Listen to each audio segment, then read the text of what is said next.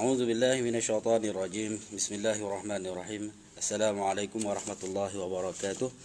Alhamdulillahi rabbil alamin wassalatu wassalamu ala asyrafil anbiya'i wal mursalin wa ala alihi wa sahbihi ajmain. Allahumma rabbi shrah li sadri wa yassir li amri wahlul 'uqdatam min lisani yafqahu qawli.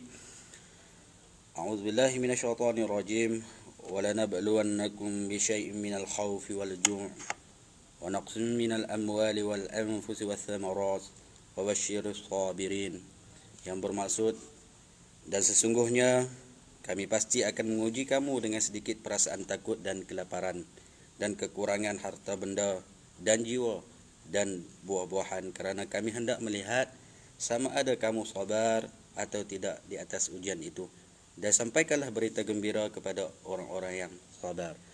Alhamdulillah, pertama dan selama-lamanya kita panjatkan kesyukuran pada Allah Subhanahu Wa Taala, diberikan kita nikmat sihat, nikmat kelapangan masa, walaupun dalam sebulan dua ini kita diuji dengan sedikit musibah, dilanda dengan virus atau wabak coronavirus, yang kita doakan mudah-mudahan Allah mengangkat segala musibah yang telah melanda. InsyaAllah mengambil kesempatan pada hari Jumaat yang mulia ini, saya mengingatkan untuk sama-sama kita mengkoreksi diri, bermuhasabah.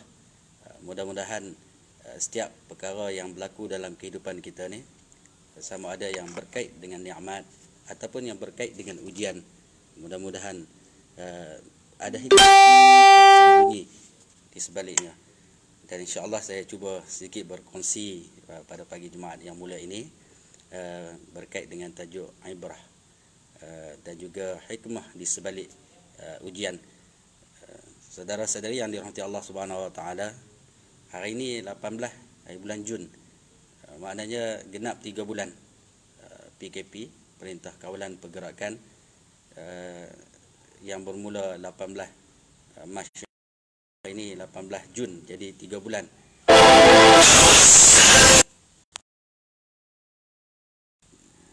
Jadi keadaan sana dah agak tenang, kembali kepada kehidupan rutin kita, dalam keadaan sebelumnya kita melihat Allah menguji kita. Ada sebahagian yang kehilangan pekerjaan, ada yang hilang ahli keluarga kematian akibat COVID-19 ini, dan juga ada juga di sebilangan daripada kita, sebagian besarnya hilang kebebasan. Perintah Kawalan Pergerakan, saya ingat lebih hampir sebulan hari itu kita berkurung dalam rumah, tak boleh nak keluar. Jadi banyak ujian-ujian yang Allah timpakan pada kita, yang ada juga segerintirnya sampai berlaku perceraian. Ada yang bercerai, ada yang bergaduh suami isteri, tak boleh nak terima ujian daripada Allah Subhanahu Wa Taala ini. Juga ada yang sampai tahap bunuh diri. Bunuh diri pun ada. Jadi ujian-ujian yang Allah timpakan kepada kita ini, seperti ayat Al-Quran yang saya bacakan dalam surah Al-Baqarah ayat 155 sebentar tadi, yang Allah mengingatkan kita bahawa Dia menguji sedikit Allah gunakan perkataan qalil, bi syai'in minal khauf, sedikit saja ujian Allah timpakan, iaitu daripada sedikit perasaan takut dan juga kelaparan. Makanan ada, banyak makanan di kedai-kedai, tapi terputus kewangan akibat daripada ada yang kena buang kerja, ada yang tak dapat pergi bekerja. Jadi kadang-kadang duit ada tapi tak dapat nak membeli makanan. Juga perasaan takut, nak keluar pun takut kan, takut kena jangkitan COVID-19, takut memikirkan ahli keluarga, macam-macam perasaan takut yang Allah timpakan. Cumanya Allah sebut dalam surah ni, Allah nak tengok kita ni sejauh mana tahap kesabaran kita ni setakat mana.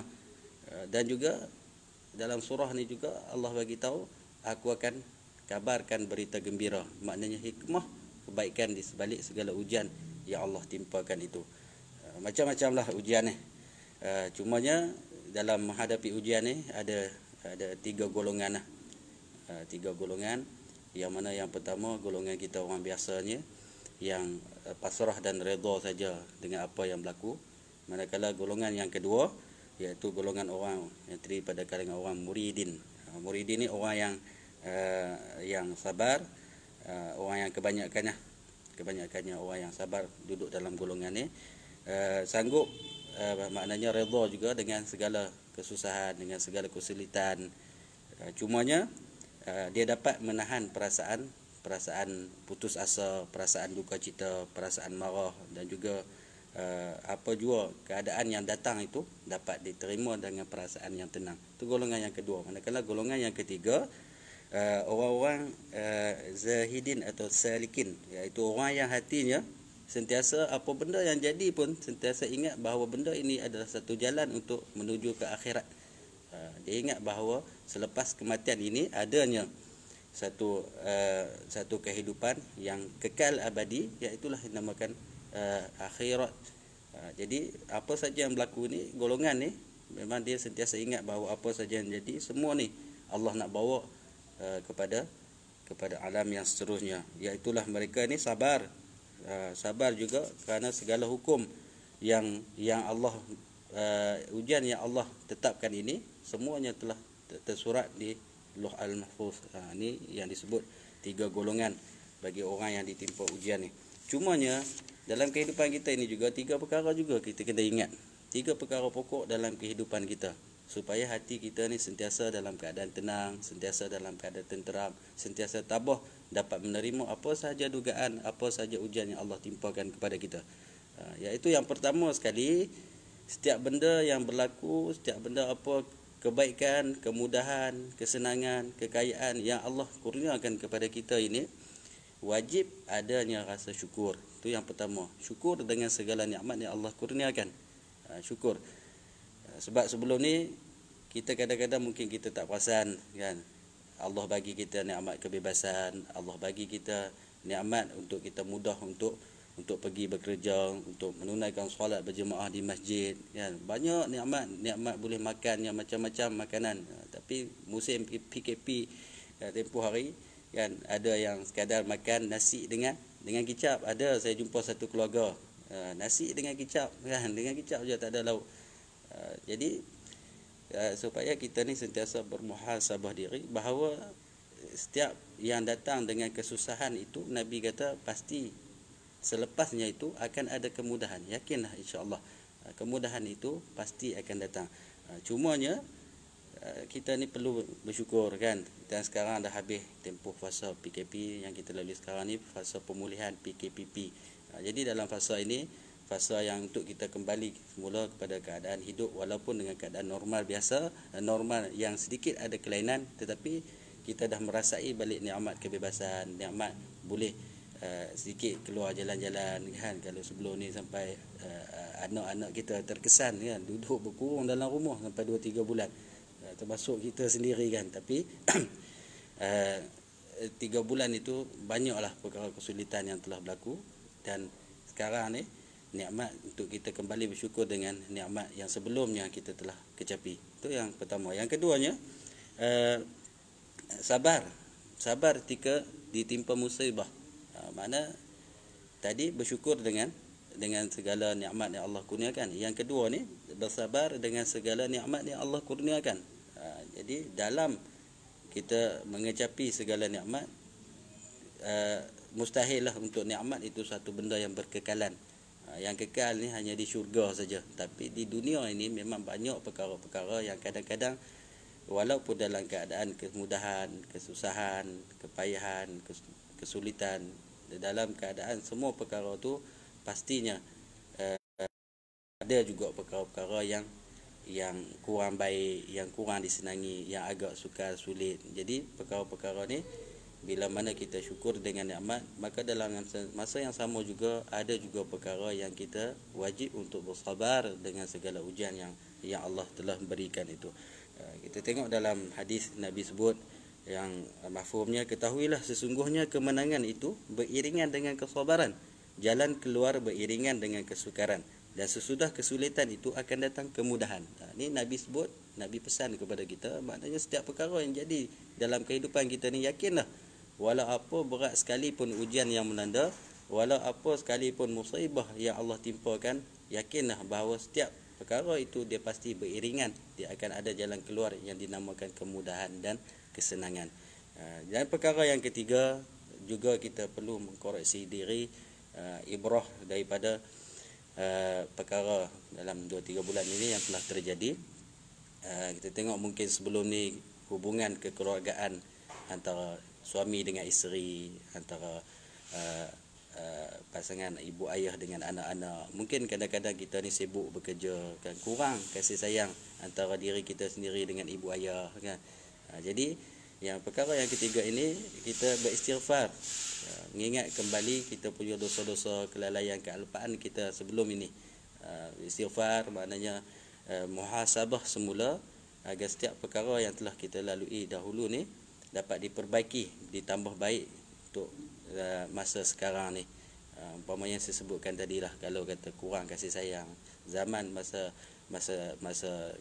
perintah PKP hari tu ni, maknanya itulah keadaan masa yang dapat kita penuhi bersama anggota keluarga untuk nak akrabkan kembali yang sebelum ni sibuk dengan kerja, sibuk dengan urusan-urusan yang tak berkait dengan kekeluargaan. Tapi 3 bulan Allah mengajar kita supaya kembali pada keluarga kita, duduk bersama anak isteri kan. Jadi keakraban tu dia akan bertaut semula. Itu yang ketiganya, yakni beristighfar. Sebab kita ni bukan malaikat yang bebas daripada sebarang dosa. Banyak dosa-dosa yang kadang-kadang kita tak sedar. Jadi keadaan sekarang ni keadaan untuk kita bermuhasabah dan juga beristighfar di atas segala perkara yang mungkin kita alpa masa yang lalu. Juga saya ingin kongsikan di sini 3 tips. Tadi 3 perkara yang berkait dengan golongan orang-orang yang ditimpa musibah ini. Yang keduanya perkara yang kita kena buat apabila ditimpa musibah atau perkara pokok dalam kehidupan kita ni, iaitu bersyukur dengan nikmat, bersabar ketika mana ditimpa musibah, dan juga beristighfar ketika mana melakukan dosa. Dan 3 perkara yang ingin saya kongsikan, 3 perkara untuk mencapai ketenangan dan juga ketenteraman dalam kehidupan dalam diri kita ni. Yang pertamanya, jagalah hubungan dengan Allah. Jagalah hubungan dengan Allah. Jaga yang macam mana? Buat perkara yang wajib. Sembahyang 5 waktunya bagi cukup. Puasa di bulan Ramadannya bagi sempurna elok. Zakat jangan lupa keluarkan kan. Selain tu hayatilah rukun Islam yang kelima tu kan. Cuma haji tahun ni duka cita sikitlah ditangguhkan ke tahun depan. Jadi sabar juga bagi orang yang telah bagi saudara-saudara kita yang telah terpilih untuk menunaikan haji pada tahun ini. Tapi insya-Allah kalau tak ada rezeki, mungkin tahun hadapan insya-Allah akan dipanggil semula sebagai duyufur rahman insya-Allah. Cuma perkara pokoknya hayatilah perkara-perkara yang berkait dengan kewajipan ini, lazimilah sungguh-sungguh. Yang keduanya yang berkait dengan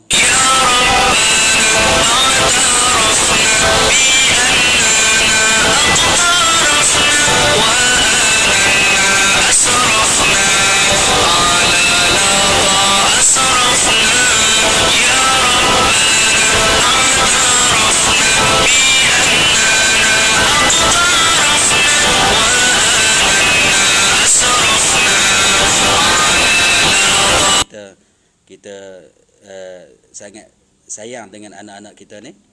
Cumanya kadang-kadang kalaulah 5 orang anak, ada anak seorang ni rajin telefon kita, rajin tanya khabarnya kan, rajin ziarah kita, dan 4 orang anak ni jarang-jarang.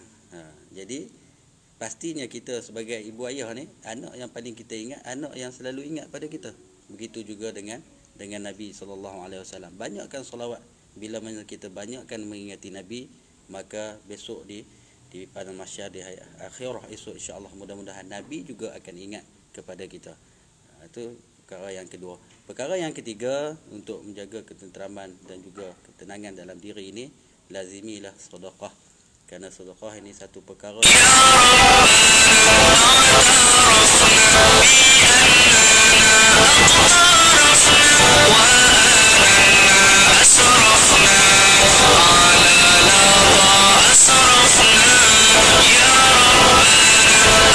kecualilah 3 perkara, iaitulah anak soleh yang mendoakan,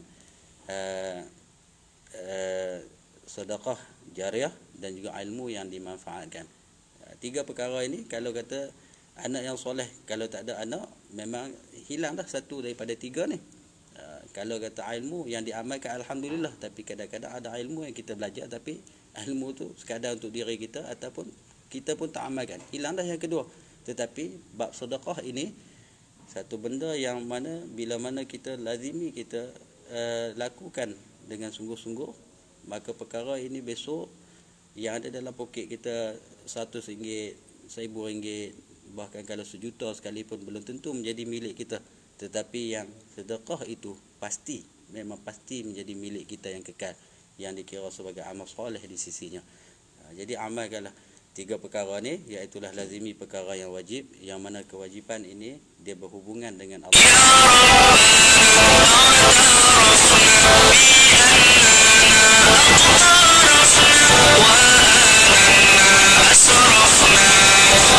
Untuk menjaga hubungan dengan manusia, yang wajib menjaga hubungan dengan Allah, salawat untuk menjaga hubungan dengan Nabi, dan sedekah menjaga hubungan dengan manusia. Lazimilah 3 perkara ini, insya-Allah. Apa saja yang berlaku dalam kehidupan kita tu, apa saja bala bencana musibah yang Allah timpakan, insya-Allah kita akan dapat lalui dengan perasaan yang cukup tenang, dengan tenteram, dengan kita dapat menerima qada dan qadar daripada Allah Subhanahu Wa Taala itu dengan hati yang terbuka, dengan pasrah.